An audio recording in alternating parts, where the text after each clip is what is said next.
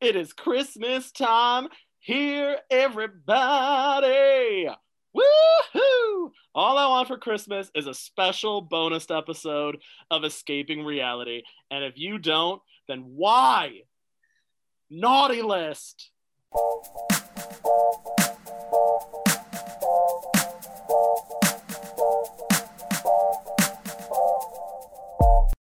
I'm feeling the extra jolly holly because today we have a special bonus episode coming at you. And today we are talking about the Holiday Baking Championship from Food Network.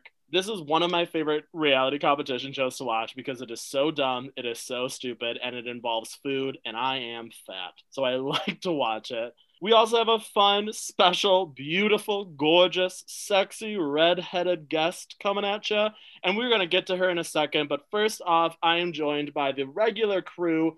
What up, Anna Tantulo? You know, Nick, your intros have floored me before, but something about this one really, it struck me. I'm finding it difficult to find the words, honestly. Merry Christmas, everyone.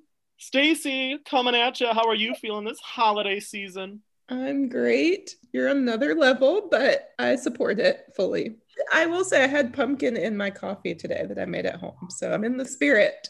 How very on brand. We are going to talk about pumpkin and pumpkin spice in a moment, because how topical is that? And then we've got Aggie. One, I agree with Anna. What a start. But you know what? It's the Jolly Holly for me. Oh, that was backwards. And it was so important. You didn't even falter. But that's what it is for me. I enjoyed it so immensely.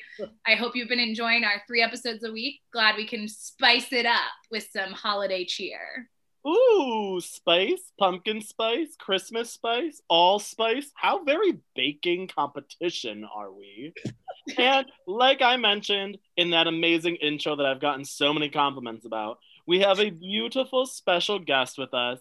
Give it up for the one, the only, Ellen Marzolkowski. Ellen is an amazing fashion photographer. I'm going to let her talk about her own stuff and plug her own shit in a second.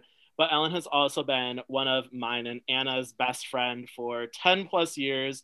We all met at theater camp, in case you didn't notice. Don't tell people that. I know. Be cool. It's awesome that she gets to join in on our little adventure that we've been doing. Yeah, thanks for having me. Ellen, tell us a little bit about yourself. What is you? What do you do? What am I? I don't know. I'm an anomaly. So right now I'm going to school at FIT. I major in photography. She is an amazing photographer. We'll plug her Instagram in the bio of this episode and also on our Instagram ourselves. It's at Welcome to Mars with an SZ at the end. She has been featured on Italian Vogue's website, and so she's just amazing. She's awesome, and I'm not just saying that because she is one of my best friends. I'm saying it because it's true. Ellen, how have you been escaping reality in this 2020 dumpster fire that we call a home?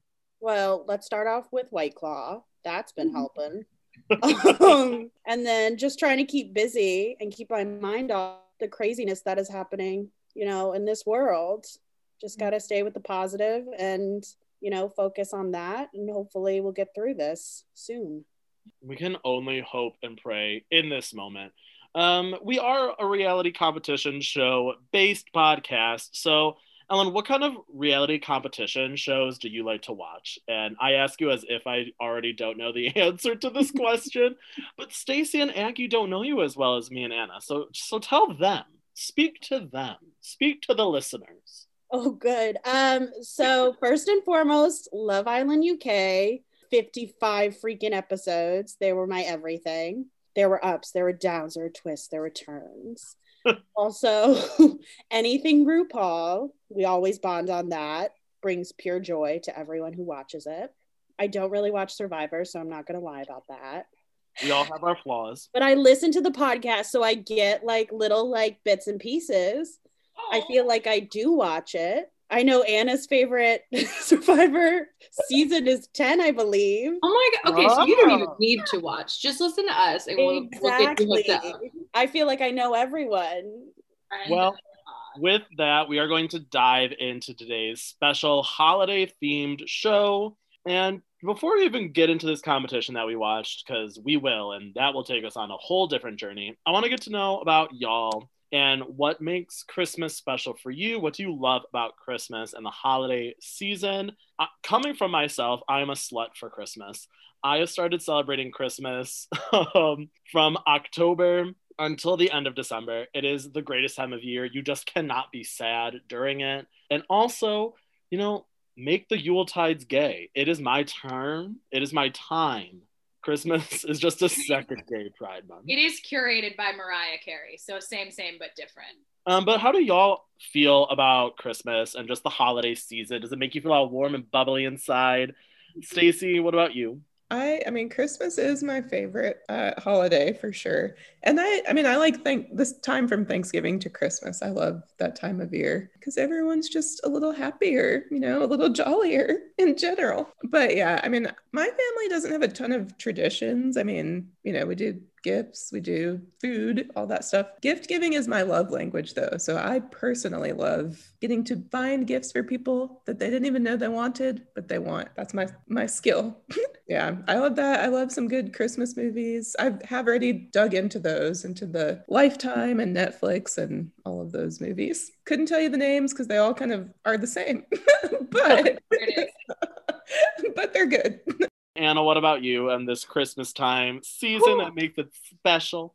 I don't know about you guys, but I am depressed. I mean, you say you can't be sad at Christmas, but wow, 2020 is giving us a run for our money. But I love Christmas. It does uplift you. I agree with Stacey. I'm a strictly post-Thanksgiving Christmas celebrator. I can't get into it before that because to me, Christmas is sacred. And the shorter amount of time that we have for it, the more special it feels. So I'm strictly like no Christmas music or movies until December 1st. But I feel like this year I'm having a hard time getting into the spirit because I don't see, shop windows. I don't hear Christmas music when I go out because I don't go out. So it's been a little bit harder to get into the spirit, but certainly the Holiday Baking Championship has helped me do so. Beautiful. I disagree that it comes after Thanksgiving. Thanksgiving isn't a real thing to me.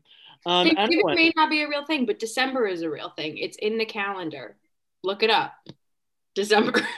But I mean, I love Christmas. I love listening to the music and watching classic Christmas movies. I'm notoriously a bad gift giver though.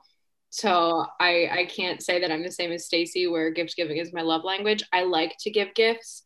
I just, as soon as I stop and try to think of what someone likes, it's as if I've never met them. Like even my family, I'm like, ooh, let me shop for so-and-so. What do they like? I can't think of a single thing. Oh my gosh. Speaking of somebody who loves to give gifts, Ellen, what about you? What is Christmas time special for you? I start Christmas shopping in August. Yes. I love a little Christmas joy all year long. Also, I love giving gifts. I'm always nice to Ellen because I can always count on a good gift come December. Aggie, what about you and Christmas time? I'm in the camp of Christmas starts November 1st, but that's mostly because my family's Australian, so Thanksgiving wasn't really a thing for us. Like, it's a nice holiday and giving thanks is a lovely idea, but my family didn't get it. Like we weren't homegrown Americans. Like we didn't understand why people, like what the sort of purpose was. But also saying that my family is Australian, I spend most of my Christmases in Australia. This is the first year I haven't gone in, I think like 9 years. And so one, thanks for that, COVID, appreciate you. But second, most of my Christmases are spent on the beach. Because it's summertime, which is pretty lit. You like get out and there's like a pine tree or an artificial tree, but it's 85, 95 degrees and like you can go to the beach every day. My Christmas traditions, we always start on my mom's side of the family and we do eggs and bacon on the Barbie in the morning. And like the whole family comes over, we open presents together. Then we go to my aunt's house for lunch and she always does like a prawn quiche and like these really just tasty, yummy things. And then I always go to my dad's family for dinner and they do like, I'm not a huge seafood person, but Australians are in general, and they do like prawns and oysters and like this whole seafood dinner. And you like sit outside in the beautiful summer night air and like open presents, and it's just like lovely and wonderful. So my Christmas always looks a little bit different. I'm not a white Christmas person. I would rather have sand. I'm a white sand Christmas, if you will. But I'm not doing that this year. So maybe I'll have an actual white Christmas in this New York City. I will also say New York City is the best place to be for the holidays. It's just magical. Getting into this baking championship that we were watching, before we even jump into the show, do you guys like to bake? Are you bakers? Do you make the cookies? Is that like a Christmas tradition for y'all? Because I'm going to be honest, my mom makes 6 different types of cookies, 3 batches of each type. We have like over 300 cookies in our freezer at one point during the Christmas time. Like we make all these types of cookies. It's such a big thing in my house. And that's one of the big reasons I'm so happy to be home, is because I haven't been able to be a part of that Christmas tradition and do that aspect with my mom in such a long time, from being at college or being in New York working. And so I'm so happy to have that experience. And I'm just wondering, like, do you all have similar experiences to that around baking during the holiday season? If by traditions around baking you mean I eat what you bake, then yes. Food. But Nicholas would be really proud of me. On Thanksgiving, I was like, I want cake. So I made myself a funfetti cake, and I got the green and red icing with the fun, like, Christmas sprinkles. Yay! Eating it slowly, and it was really delightful. I always love a good, what are they called? The, like, Pillsbury ones with the printed pictures on them, with, like, the Christmas tree or the reindeers, and you just, like, plop them on a thing, and just, they make perfect cookies. That's my version of baking. She's not a baker. She's not a home watching baker. other people do it, though. She's not a home baker. Anna, what about you? So funnily enough, my answer is no, but my answer is also sometimes I remember that when I was in high school, I started with my friend something that was called Baking/Teacher Appreciation Club, where each week we would pick 2 teachers out of a hat and we would like bake something like extravagant. I don't know where that came from or where it went, but like, no, I do not bake. Like I suggested to my family at Thanksgiving that we bake a pie. Everybody shut me down. So we are in it for like very like beautiful, intricate desserts, which like there's no way we're going to make it ourselves. So we might as well shop small, support a local business, and get something that someone made because they're talented. Speaking of talented, Stacy, what about you? Well, you know, when I think of baking at the holidays, it all starts with the Easy Bake Oven that I got at the Christmas gift when I was, I don't know, 6, 7, I don't know. So if you count that, I've been baking for a long time. But these days, I always like to make a pumpkin pie for Thanksgiving, for Christmas, really anytime I can. My family is no longer fans of my pumpkin pie. Oh, no. So they've started to hint that I should pick up a new recipe.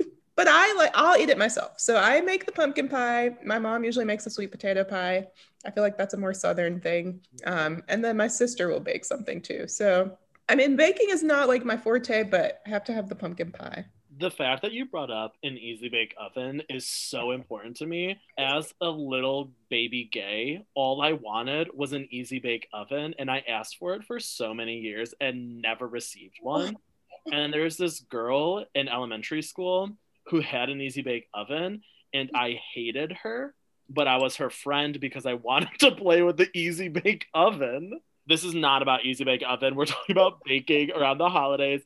Ellen, being around your family at the holidays, I know your mom makes cookies all the time. So what is this for you? First of all, Stacy, if your family doesn't want the pumpkin pie, I will take it. It's one of my favorites. I love it. It's the best. Pie. It is the best. Also, my mom loves to make a rum ball, and no one in my like 50 million like Peace family will eat it but her. So she really just makes herself rum balls every year. But I don't bake, I decorate. Does that count? My mom is very known for making these very elaborate cutout cookies. Ever since I was a child, like you have to learn the special techniques. And if you don't, it doesn't get taken to grandma's house for everyone to see. Yours will be left. Only the best are chosen. And if they're bad, she'll look at you and say, do better.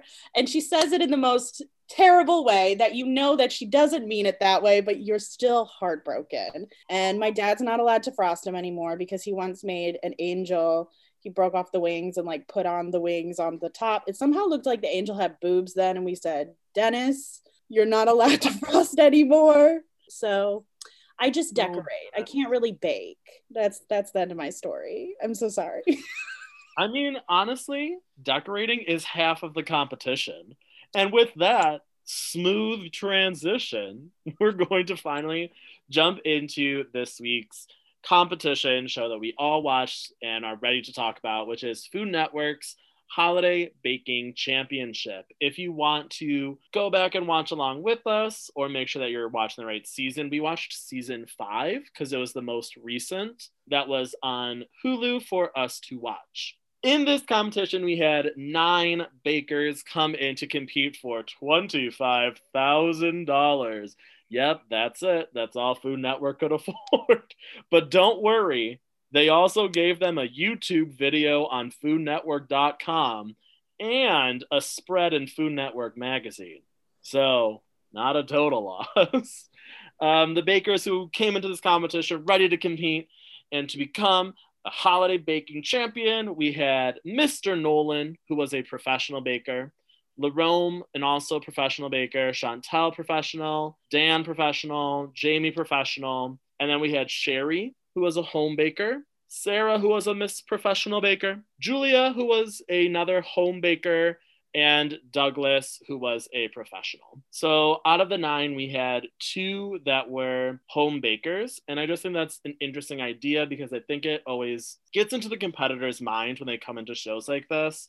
And they're like, I'm a home baker. I need to prove myself. They're just like, I need to prove that like I can make other things and that I'm a home baker.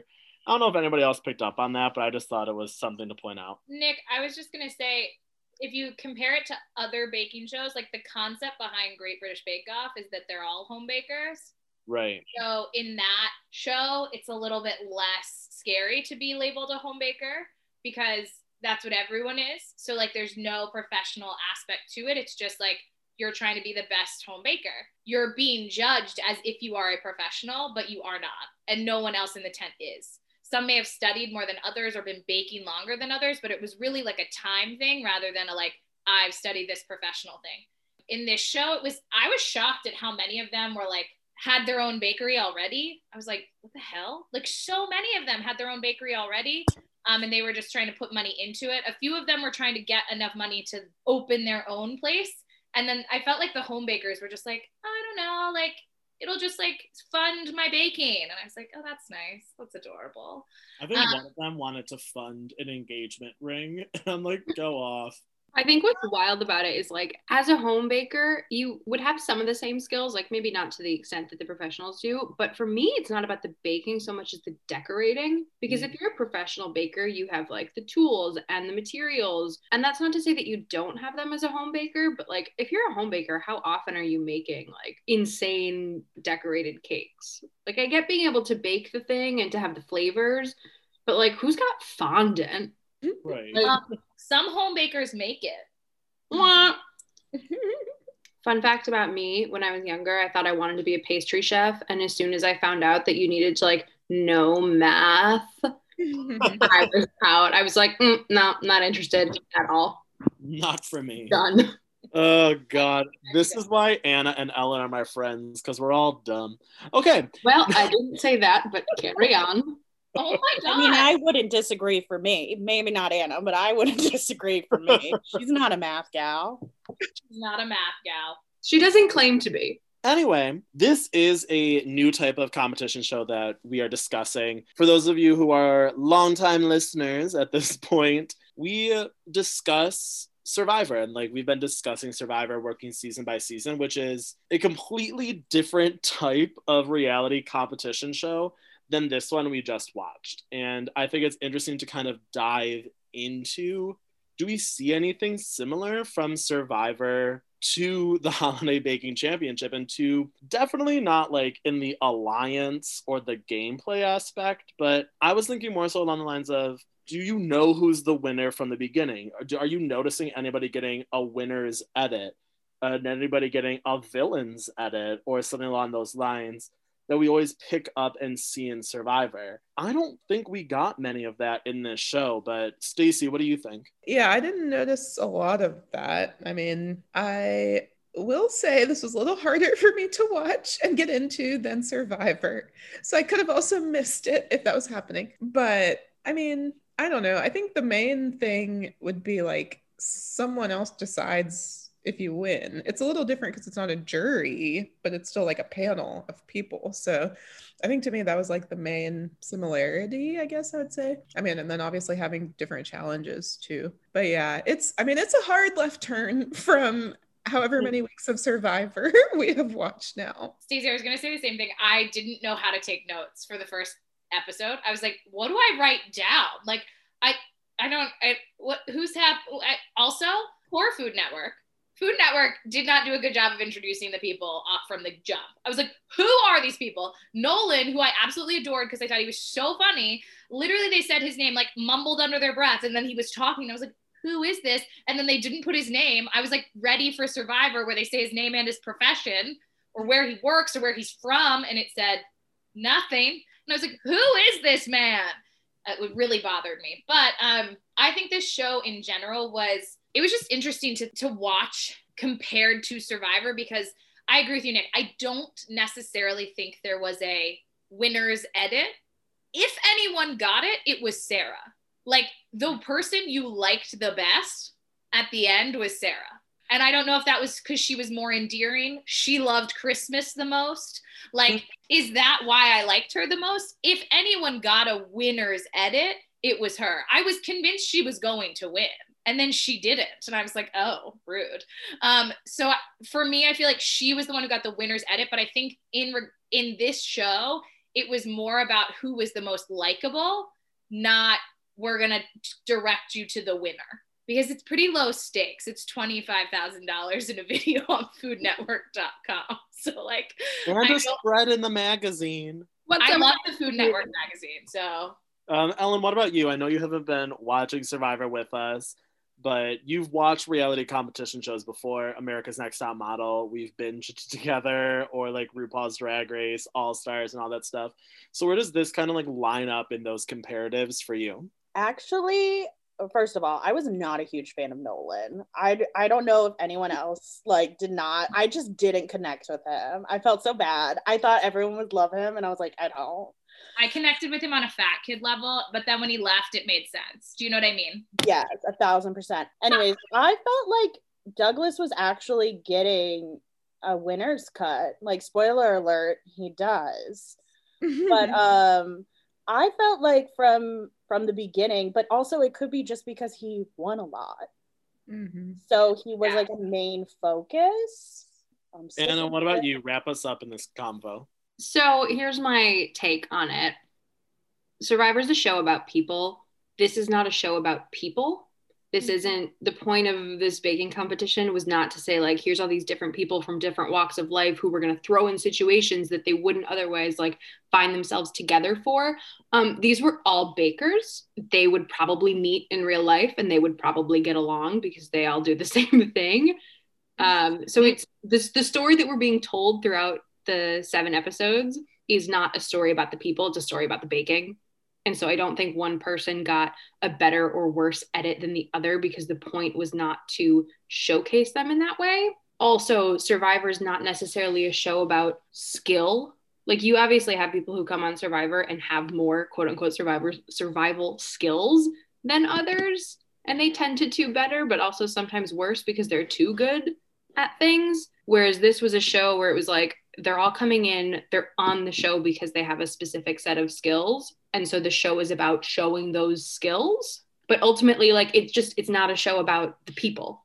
And they have fun personalities and their personalities get shown off in the edit, but they're not really fitting different archetypes the way that people on Survivor are, which I kind of enjoyed. I liked that we were given a set of bakers on this show and it didn't matter really who they were because the point wasn't the people, the point was what they were making. Like I liked that change of pace in being able to focus on something other than like how a person was being portrayed by the edit.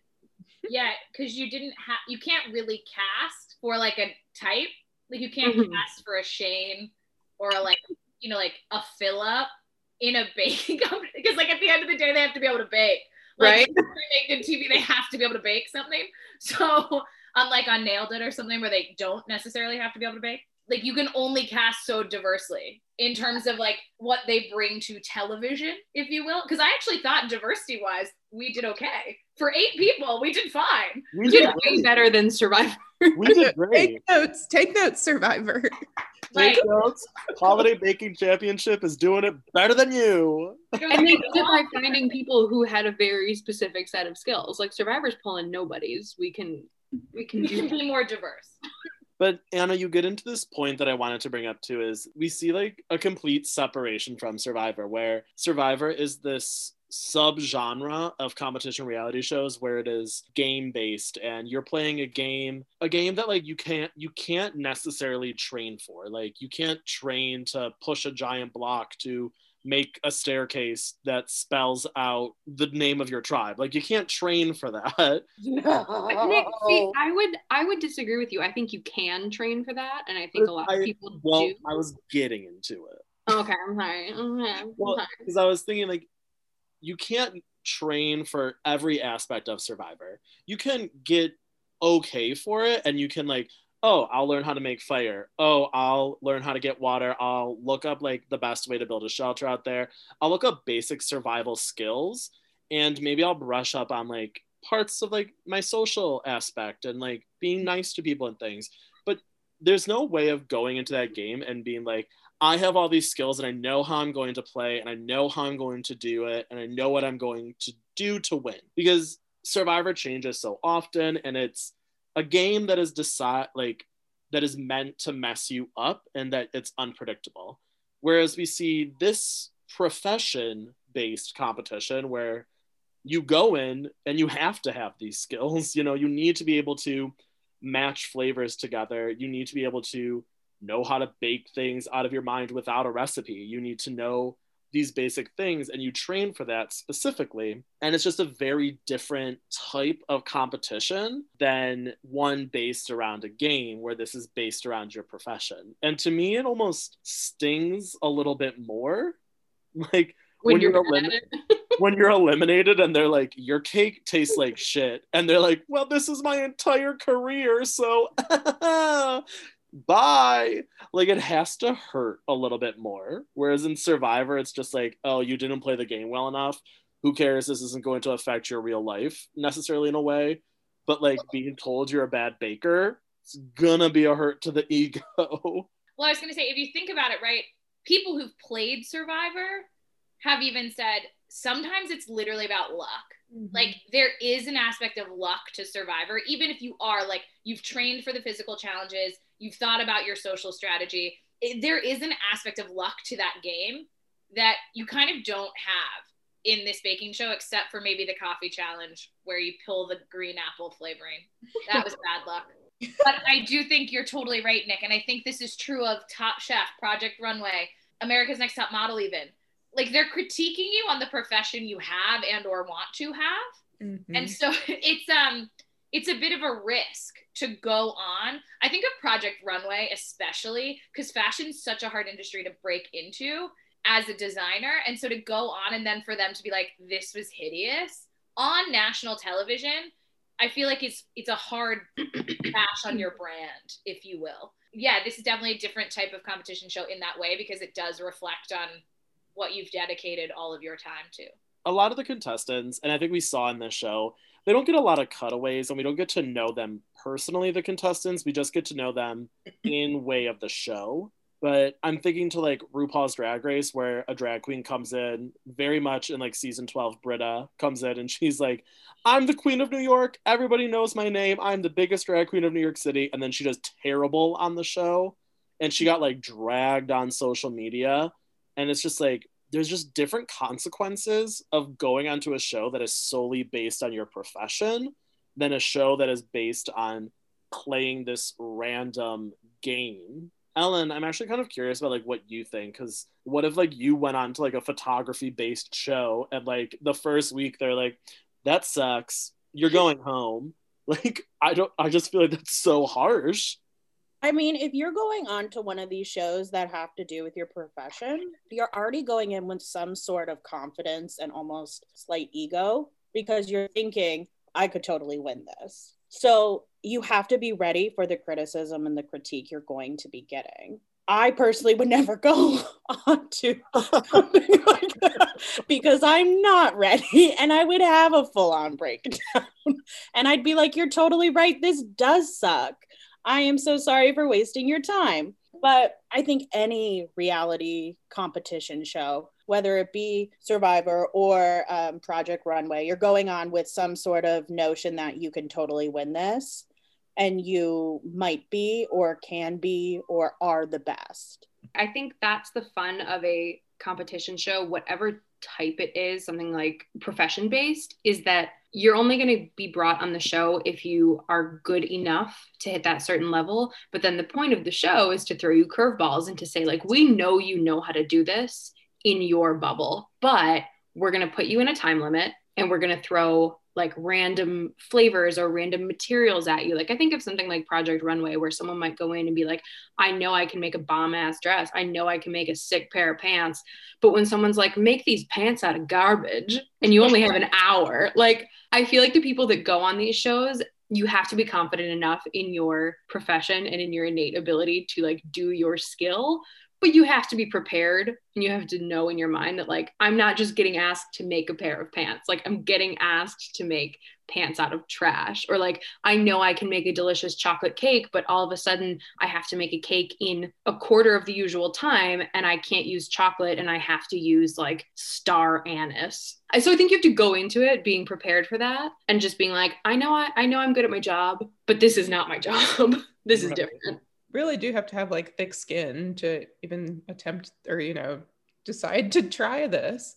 And I think potentially some of them were trying to get more exposure too. I mean, it could be like, even if they don't think they're going to win, they're like, either way, I'll be on TV.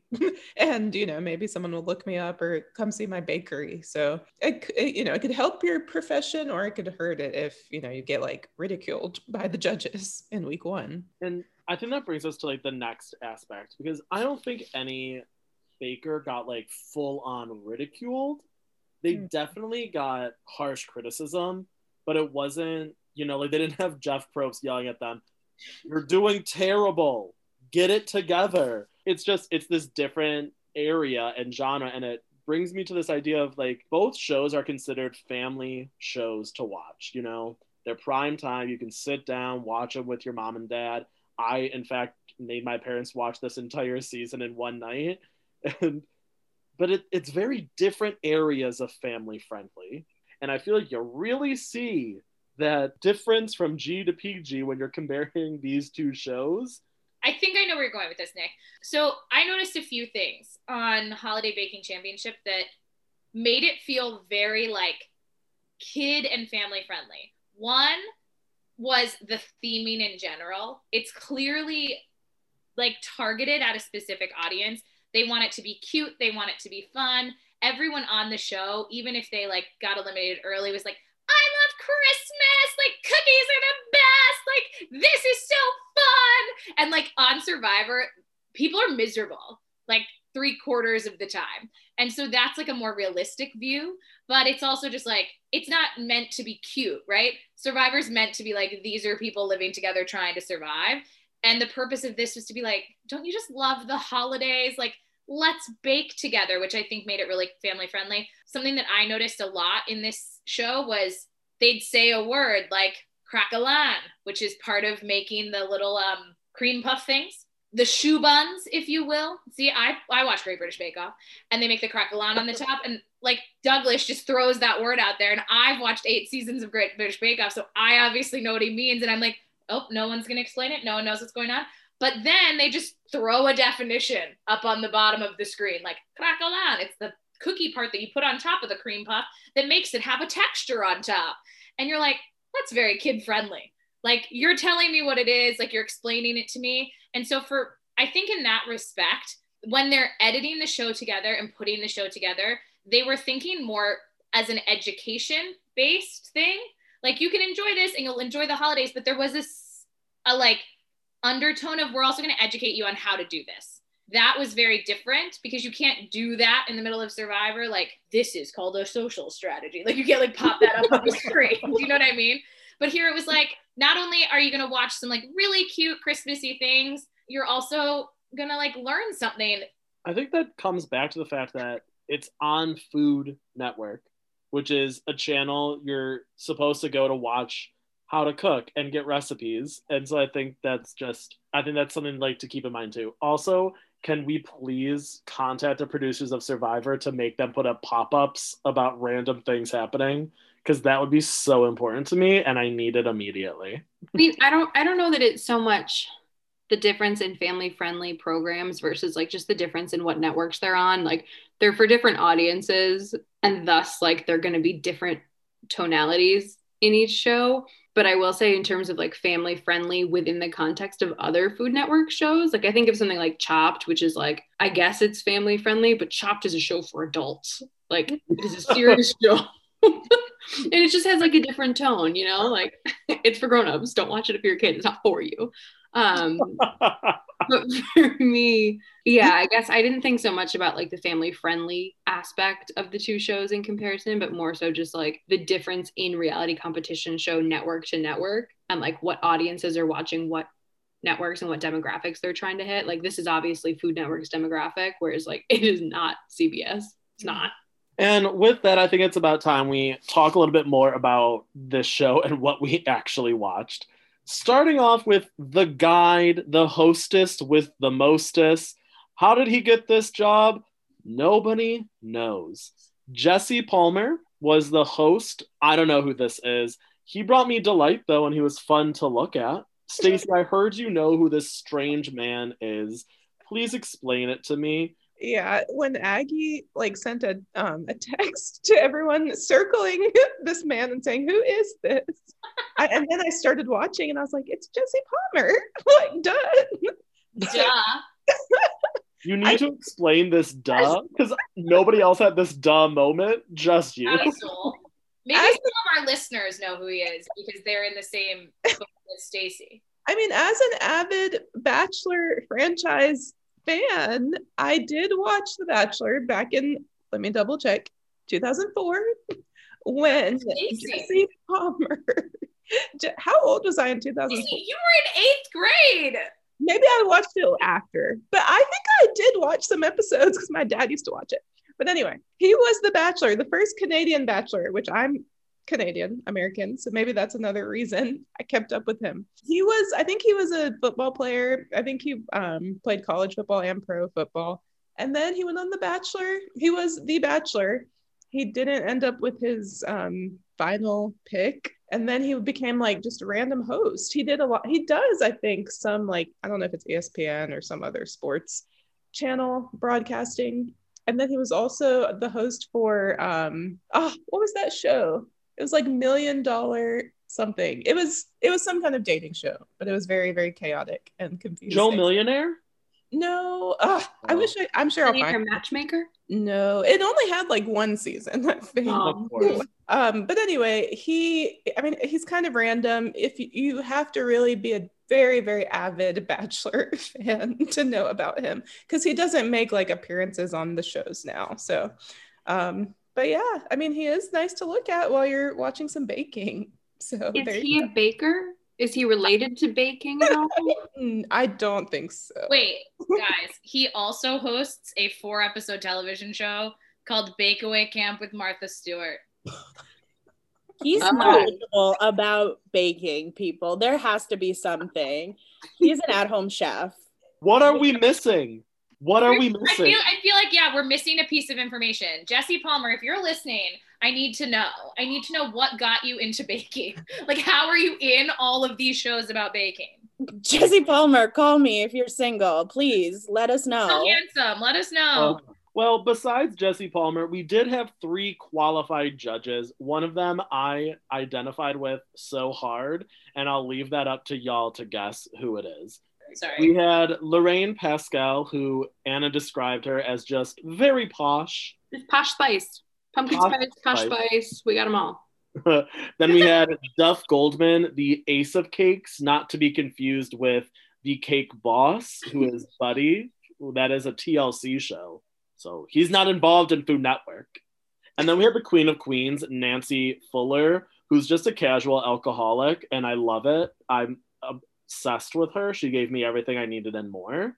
What do we think about our judges? The range, the difference. Honestly, what I looked at, I was like, okay, we have the Simon Cowell in Lorraine. We have the Randy Jackson in Duff Goldman. And then we had the Paula Abdul and Nancy Fuller, who's just a lush. I loved them. I was obsessed with them. I thought they were funny, but I also thought they were good judges. I thought they gave good critiques, and they were like, you could tell that they are professionals in baking and that they were able to judge them fairly and correctly. Ellen, what did you think? I mean, you can always tell when they're professionals when they take the little tiny bites and they just like, I can't do that. I want everything in one bite. So Nancy did that a couple times where you would just see like a giant piece of like cake and with everything on it. So I was very appreciative of that because I was like, as a normal person, first of all, they never finished the full plate, which is very upsetting to me. If you really they like had 9 different dishes to I don't eat. care. I'm gonna lick the plate clean if I like it. And there will still be room for the 8 other desserts that are possibly there. I thought they were a good mix of judges. I like Duff a lot. He's just funny. And I like the rapport between Duff and Nancy, how they're always kind of just joking and poking fun at each other. Yeah, Anna, straight up to you. Hey, riddle me this. Is Nancy Fuller the woman that they replaced Paula Deen with on the Food Network? So because she gave me very much discount Paula Deen vibes, and I know that Paula Deen made some not so great racist comments a couple years back, and I think this is the woman that they were like, here you go, a new Paula Deen, and she's not quite the same. I assume she's not also racist because we hired her to replace Paula Deen for being racist, but she doesn't quite bring the same depth of personality. She seems very flat. I'm sure she's a lovely woman, but that was the vibe that I got, was that she was sort of like an empty shell of Paula Deen vibes. And then the Ace of Cakes was like, I'm here, I'm a cake person, I'm known for like making these extravagant desserts, sweet, got it. And then Lorraine was also like knowledgeable, but kind of a nobody. And that's nothing on her, that's just me. I don't watch baking shows, so maybe she is somebody and I just don't know. Yeah, that's pretty much my whole take on the judges.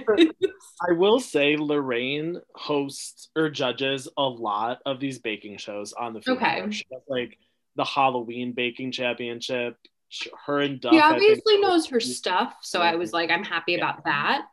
But I personally didn't know who she was, and I didn't love the way that her mouth moved when she spoke. Aggie or Stacey, did you have any thoughts on our judges?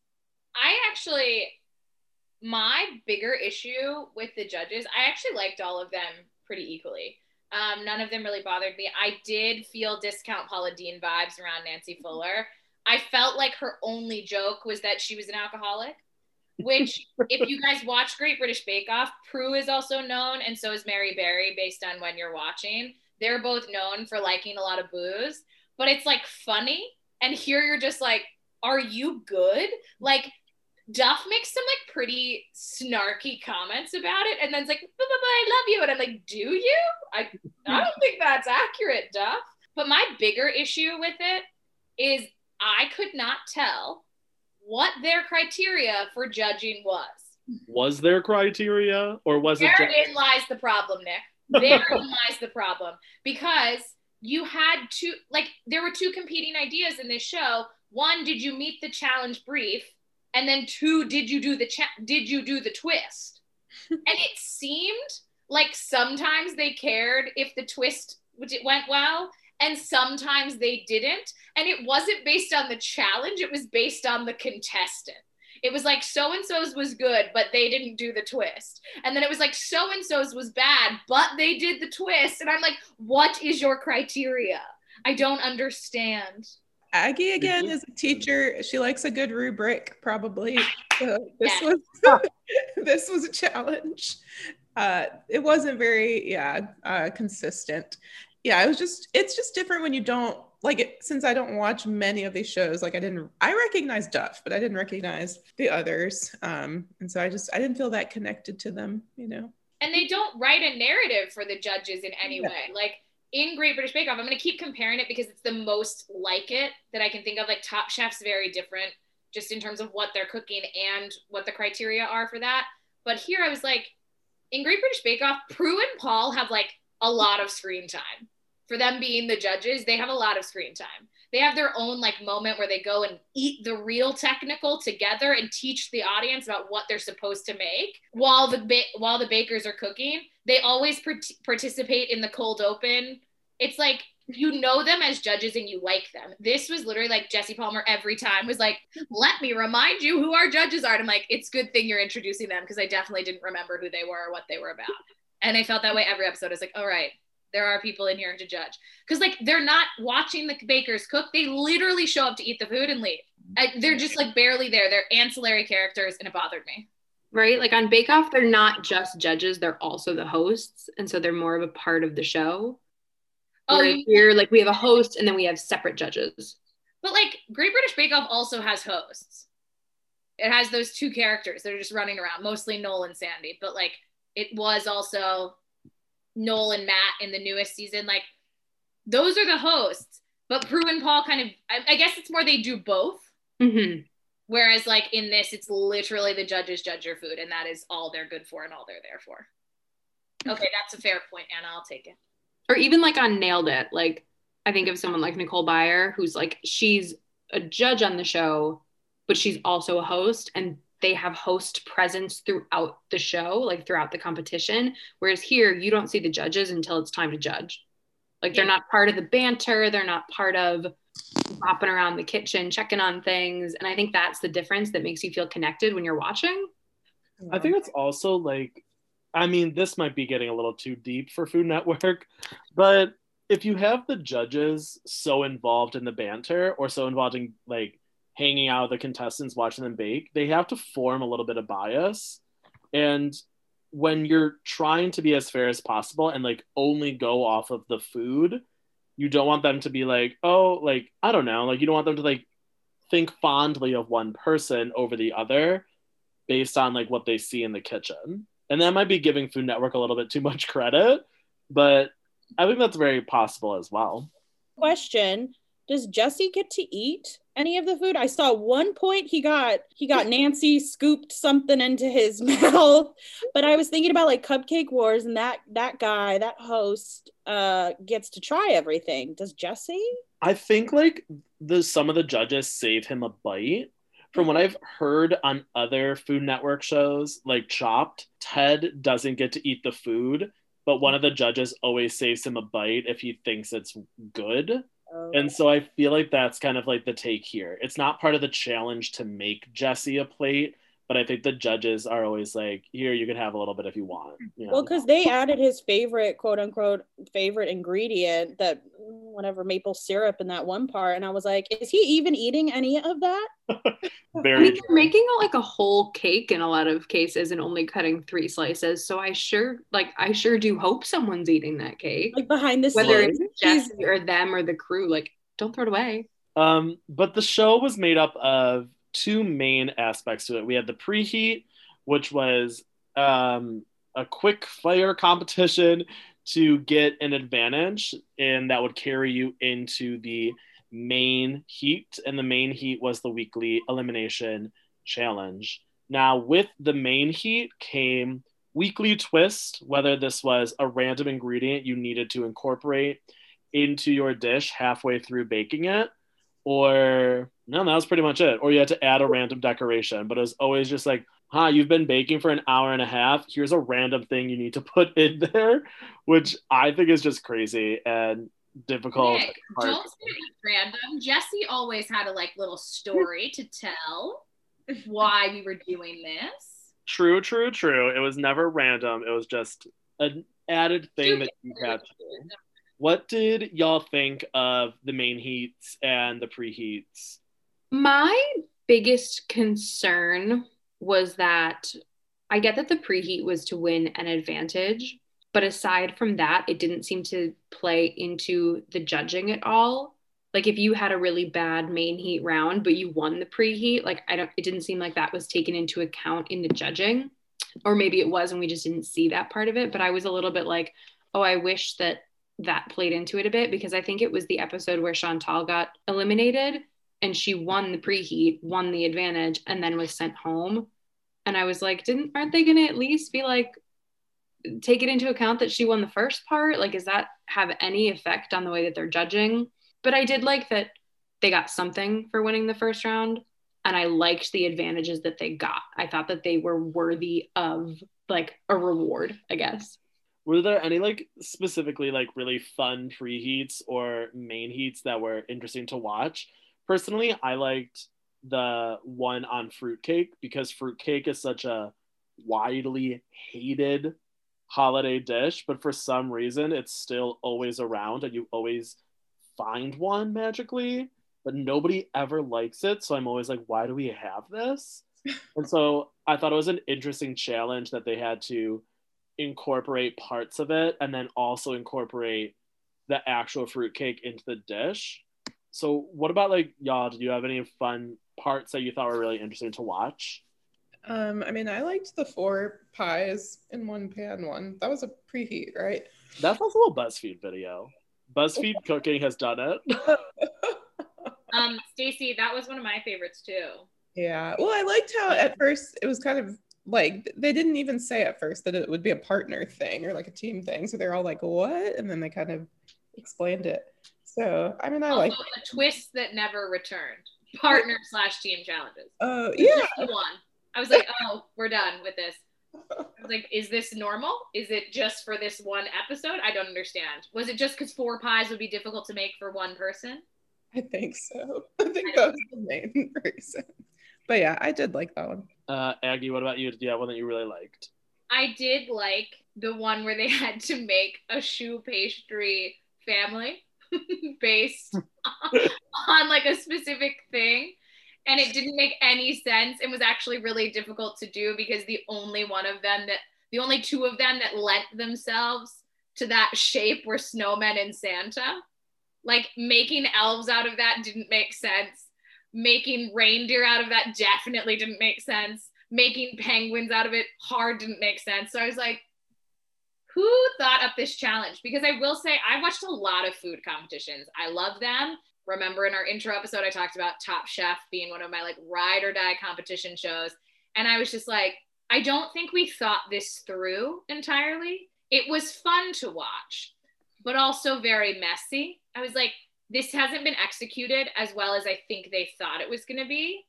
And that one was so clearly Douglas's challenge with the Santas. Because I was like, nothing else looks like what they said it was supposed to look like. I was like, no one else did this well, but like it was fun. Actually, Julia's elves were cute, but she had to like basically make fondant to turn them into elves. They were just snowmen with elves on them. Like that was my problem with so many of the challenges, is that there were clear, easier routes based on the criteria they were given. Like if you have to make little profiterole families, like, and you get snowmen, you have such an advantage over anyone else. Same thing with the coffee syrup. Like if you get any flavor that you would put in coffee, great. If you get green apple, like, how is that fair? Didn't Lerone get the snowman and they were like, have you ever seen a snowman before? And he was like, yeah, no. He like didn't make them white. They were just like pastry color. Yeah, they're like, you've never seen a snowman, have you? But also he was like, no, I live in Miami. And I was like, that's fair. Yeah. That's fair. I don't think that's fair. You've never seen a Christmas commercial? I mean, in Australia, like, they don't have snowmen. They make them out of sand, but, like, the concept But is... you know what a snowman looks like. I should know what they look like. Yeah. Okay. Yeah. Because his response was, I grew up in Jamaica, and then I live in Miami, and I don't know what a snowman is. And Lorraine was straight up like, no. You know what a snowman looks like. It's funny when any of them would try to like make an excuse and the judges would be like, was that your actual plan? Or are you just saying that now? Because it happened. In that same competition, whoever had the penguins, he couldn't get them to stand up. So then he was like, I like to pile up with my family or something. And they were like, that's not true. But also, like, to make a penguin, you have to have like a long shoe bun. So that's automatically not going to stand up. So you're at a disadvantage because to make your shape, you had to like go against I don't know. I had issues with some of these challenges. I had issues. Ellen, what do you think about the challenges? Not just the shoe pastry family. Any fun challenge that you liked in particular? Well, number one was the pie, the 4-in-1 pies, like Stacy. You know, I love pie. I just Ellen is a love pie girl. everything about pie. It's so happy. No one can be mad eating pie. But also I liked the Hanukkah. It was The arugula. Rugla. Okay. I liked that they threw that in for a little something different. Because I appreciated it. And I said, you know, it's nice to include stuff. It says holiday baking championship. It didn't say Christmas baking champ. You know, it didn't say a specific one. It's a holiday. So I appreciated that one. But the pies was obviously my favorite. I kept being like, I want every single pie there. I want to eat They it. all sounded so good. That was the one challenge where everything they served, I was like, I want to eat it. Yeah, and there was like raisins in one or something, and I was like, I'd still try it. I would figs, maybe it was figs. I don't know, something that I was like, but it looked delicious. I liked the Yule logs. I actually did too. I thought it was a really fun first challenge. It was so crafty. My thing with the Yule logs though was I think it was Nolan who made a stand-up cake, and I'm like, okay, but to be clear, that's not a Yule log. Like a Yule log is a rolled cake. Yeah. Like everybody else in the competition did, and you made a stand-up 3-layered cake to look like a tree. Like he kind of didn't get in that much trouble, guys. That was the he didn't problem. say anything. Right? Where's the criteria? Okay, there was no. Where was the rubric? There's another reason. I was just like, that's not a Yule log. Like a Yule log dessert is an actual thing. Another reason I didn't love him. I said that was such bullshit. Is there swearing allowed on this? Oh yeah. I mean, fuck yeah.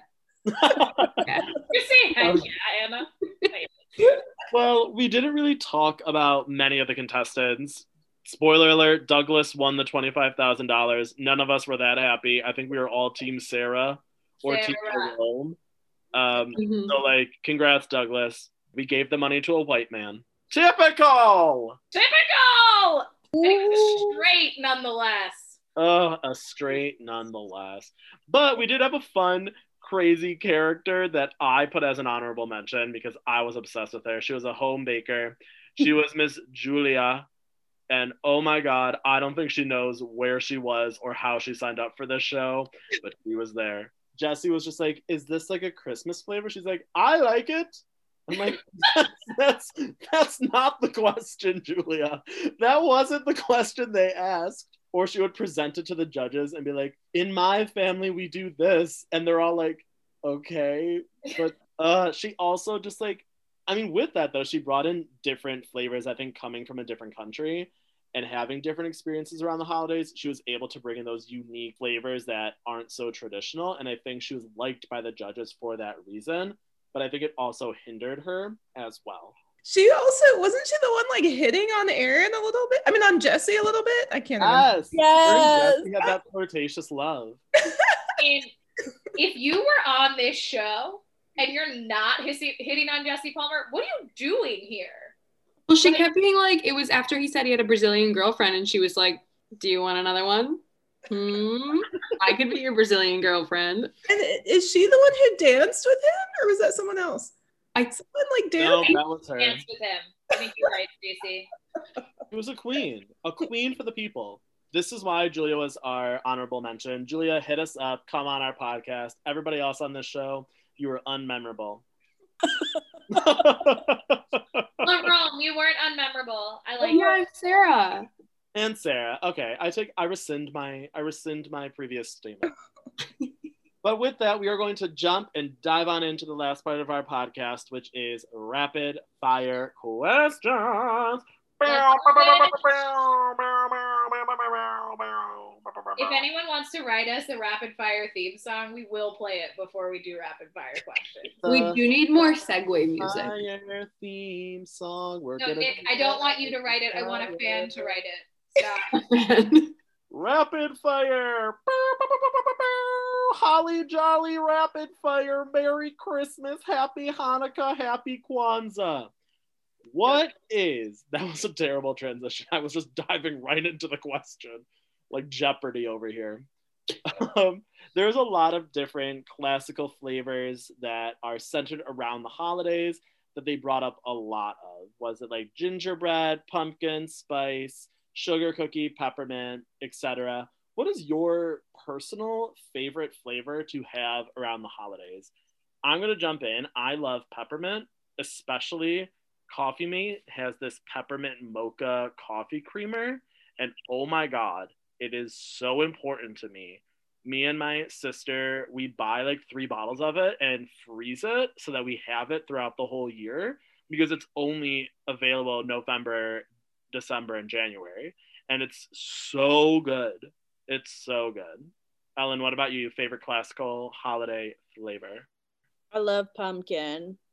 I love pumpkin. I am a pumpkin.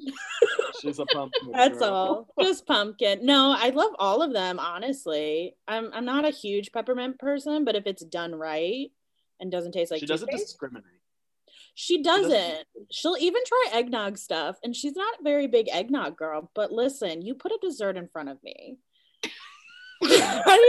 I'm most likely going to not only just eat it, but eat all of it normally. But like, it has to be bad for me to be like. But also, is chocolate. Can I just say chocolate too? Just because I really like chocolate. It's not a holiday flavor, but sure. Listen, That's why we brought you on the pod, Ellen. Cakes like that. Yes. bringing in all the way. Aggie, what about you? Favorite holiday flavor? Nick, we have the same one. I actually love a good peppermint bark. Yes. Peppermint bark is. I thought it was going to be bad because I like peppermint flavoring. I'm not one to like chew on a candy cane. It's like a little too much, but I love peppermint flavor in things. And for some reason, when you like double cook peppermint, like in peppermint bark, it's somehow delicious. I don't get it. And it doesn't break your teeth. I'm like, I don't know how this magician thing happened. Holiday Baking Championship, if you understand the science, please let me know. Like, why is it not difficult to eat peppermint when it's in bark? But if I'm just like sucking on a candy cane, I literally have to suck on a candy cane for like 4 hours. It's too much work. But I also love a good peppermint hot chocolate. A little peppermint hocho, if you will. So that's my fave. Yeah, Stacey, I feel like I already know the answer to yours, but why don't you give it to us anyway? Yeah, I mean, my number one is pumpkin. I make the pumpkin pies. I love a pumpkin spice latte. I'm burning a pumpkin spice latte candle right now that I just ordered. But I mean, peppermint is a close second. I do like I like peppermint and chocolate, any combination of that. Trader Joe's has a good peppermint chocolate like cake mix that is really delicious. Hey, Stacey, what's your actual favorite cookie? My favorite cookie is Thin Mints. So yeah, like, and I don't know why you have to wait till like February for those. It should be at the holidays. So it should be an all year thing. Stacey always. Yeah, it should be. Anna, what about you? You've been shaking your head in a disapproving way. I can't. So... Where is she? Oh, it's not so much disapproving. It's just like I think I'm more of a Christmas scent person. Like I like the smell of like a fir tree, or I like the smell of gingerbread, but I don't actually love a lot of the flavors. Like I don't love gingerbread or peppermint or pumpkin. I like them. I just don't love them. I think they're really strong flavors, and it's just not, I'd rather smell it. But I think if I had to pick a flavor, I would go maybe like Black Forest, like cherry chocolate. I don't know if that's a holiday flavor, but to me it feels holiday-y, like wintry. I get you. yeah. Anna, don't lie. You told me yesterday you love a coffee and apple flavor. you were like, this is my holiday flavor, coffee apple. You love it. I will kill you. Send her coffee apple flavored things, please. But like even when I get like a Starbucks, if I get a pumpkin spice latte, I get like half of the flavor amount that they normally put in. Same thing with like a peppermint mocha. I like it. It's just there's such strong flavors, and I'm a weak person. Moving on to our next rapid fire question. Our lovely ex-Bachelor host, Jesse Palmer, is truly an Oscar award-winning actor, if you ask me. What was your favorite acting moment from King Jesse? My favorite one, and I hope it's everyone's favorite one, to be perfectly honest, is episode 7, the semifinals, where they come in and there's a fireplace, and Jesse's like, I want you to, don't you like this ornament display? And then goes on to try and bite one of the actual ornaments and like basically chips a tooth. And you're like, why did you do this? And he's like, you guys are going to make edible ornaments. And I was like, the stretch to make that a realistic entrance to the show is thin, sir. But also, like, you maybe broke your tooth for a joke? Like, no, Jesse Palmer. But also, yes. But no. So that's it. That's mine. Who has another choice? That was a good choice. It's not as good as yours, though, Ellen, so you should say yours. Oh, well, mine is when he's in a great vat of cranberries. How'd he get in there? Bog, Ellen. What is it, a bog? Yeah, Ocean Spray could never. Listen, Ocean Spray could never. But yeah, Jesse in the whatever that thing is called of cranberries. I want to know, is it just cranberries? Is there water? Is there foam? And then the cranberries. Are the cranberries real? These are questions that must be answered. Why does he need help getting out of the bog? Is the question I have. That is the question. Who left him in there? Where was production? For like at least 30 minutes. Like Larome is deep in his baking when Jesse's like, is anyone gonna help me? And I'm like, what? Honestly, he should have got an extra advantage for helping. True that. Here's the thing, guys. I don't know that I have a favorite because I found them all quite off-putting. I was like, this man is hosting the show and he's not doing a very good job. I didn't appreciate his puns. Are you kidding? His food puns, because his delivery wasn't cakewalk out of here. They were so bad. I wrote down so many of them. But what I will say is I liked how much the contestants also didn't enjoy his puns and his acting, but by the end they had warmed to it, so much so that in the final challenge when he was like, the twist is there's no twist, and everyone was like, thank God. Okay. No more of your nonsense. Let me do my job. It was the moment when he was like, you all had to add key lime to your dessert. And then it cut to commercial break. And then it came back. He's like, JK. And I'm like, Jesse, shut up. Stacey, what about you? Yeah, I mean, he just had he was just very cheesy, you know? I mean, there's so many. I think even when he just like, he told them the rules to one of the preheats and then he just like walks through that imaginary door and they're like, is he coming back? And then he's like, oh, by the way, time has started. He was a lot. So I can't pick one, but that one stands out to me. Wait, guys, he also on the Hanukkah episode goes, if you're not familiar with Hanukkah, maybe you're familiar with Rugula. And everyone was like, no, like, I don't know Hanukkah. I don't know Rugula. And he was like, well, you're gonna make it. And they were all like, why, Jesse? God, he said so many ridiculous things. It was just so evident that he wasn't writing his own material. And I think that's why it felt so foreign, is I was like, your delivery is off. And it makes me realize that you didn't come up with this stuff, which makes it a lot worse. It's like, if you're going to be like a punny person, it needs to be authentic to you. Because like it needs to be you. You got to own that shit. Like Nicole Byer on Nailed It, queen of my life, my everything, my best friend, my true best friend. She has these stupid, corny puns, but it's just like so authentically Nicole Byer. You're just like, you can get away with it. She also maybe wrote them herself. Right? That's what I'm saying. Because she's like actually a comedian. Yeah. All the reasons y'all hate him are all the reasons I love him. The puns. The puns are my favorite. A man can get to my heart with any really bad pun. There was some moments that judges were pulling a Jeff Probst, and they need to be put in their place. They need a vibe check. Which judge do you think needs the harshest vibe check, and when was that turning point for you? Go, Aggie. It's the challenge where they've made all these weird coffee flavors and then they've had to add biscotti and everyone's like, what the fuck is happening? But someone makes ice cream, I think, and Duff, yikes. Duff says to Nancy, did they even have ice cream back then? I was like, it's a little savage, don't you think? Like, what? Rude. And then he goes, JK, and she's like, has food in her like spoon, and she's like, I feel like that's my vibe check of the season. And then he just kind of makes snide comments. I can't tell if he likes Nancy or hates Nancy. It's very unclear and could turn on a dime. I have no idea if he likes or hates her. Ellen, what about you? Which judge needs a vibe check?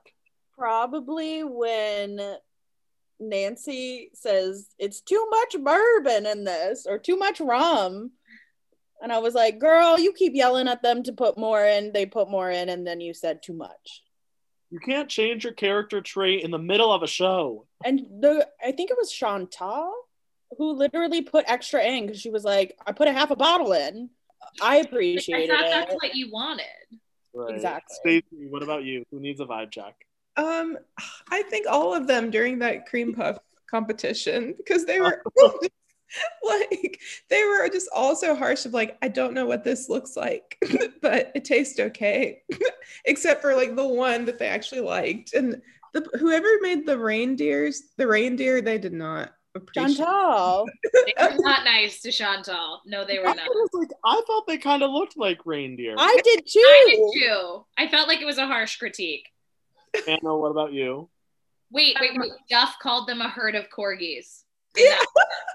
That's unkind and inaccurate. For me, it is Lorraine, and it's the moment when they've done the challenge where they have to make a cake with like a mixture of flavors, and Sarah gets speculoos cookies, and Lorraine has the audacity to say that they don't have them in Britain, which is just not true because I had never had one until I went to Britain, and then I ate them all through college. Like Lotus Biscoff cookies are exactly what they were talking about, and like your girl bought those pretty much weekly at Tesco. So like I don't know where Lorraine's from. Maybe they didn't have them, but like it just seems like a lie because you definitely have those in Britain. They're the most European cookies. Like what do you mean you don't have them in Britain? Like you do. You do. They're not called that. But like they have them. I just found it odd. I had the same moment, Anna, but it was for me when she was eating it and she was like, well, I don't taste any speculoos cookie in here. And she's like, well, maybe I just don't know what they taste like. But then she's continuing to say that she doesn't taste it in the dessert. And Duff's just like, well, it's a spice. Like, it's a spicy. But then earlier in that same judging, she's like, I love these because they remind me of the flavors of Christmas. And you're like, do you know what it is or do you not, Lorraine? Yeah, she was having a moment. She was just like, I don't know. She was having a moment. And speaking of chefs who had moments, there are some big old flops on this show of just things going wrong. And I want to start us off because there is one moment that I rewatched because it was so funny to me.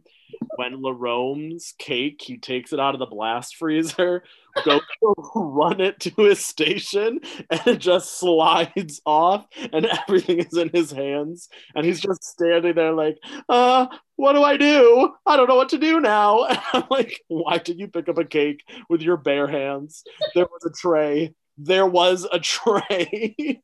You just took it with your bare hands. You did this to yourself. I was so confused. Anna, what about you? A big old bacon flop. Oh, mine would have to be in the challenge when they had to make cakes and it gets to what has been edited to look like the end of the challenge. And Dan is like, oh no, we were supposed to make one cake. And he had made like 10 mini cakes. And I was like, I don't know what got lost in translation, but the challenge was make a cake and you made like little balls. But he somehow figured out how to make it work, I guess. But I was like, dude, what did you misunderstand about make a cake? That was also the one time they were specific in like what kind of dessert it had to be. Make a cake. I think, was it stuffed cakes? Was that what it was? And he made like mini little like stuffed Yeah, it buns? was No, sir. what about you? A big old baking flop. There was one where you had to put something in the cake, like a design. Was that the stuffed cake one?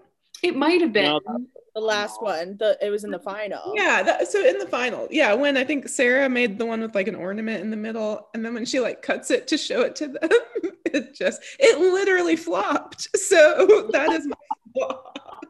She had a good recovery, but I was just like, oh man, that you lost it. You lost the competition. Ellen, what about you? A flop.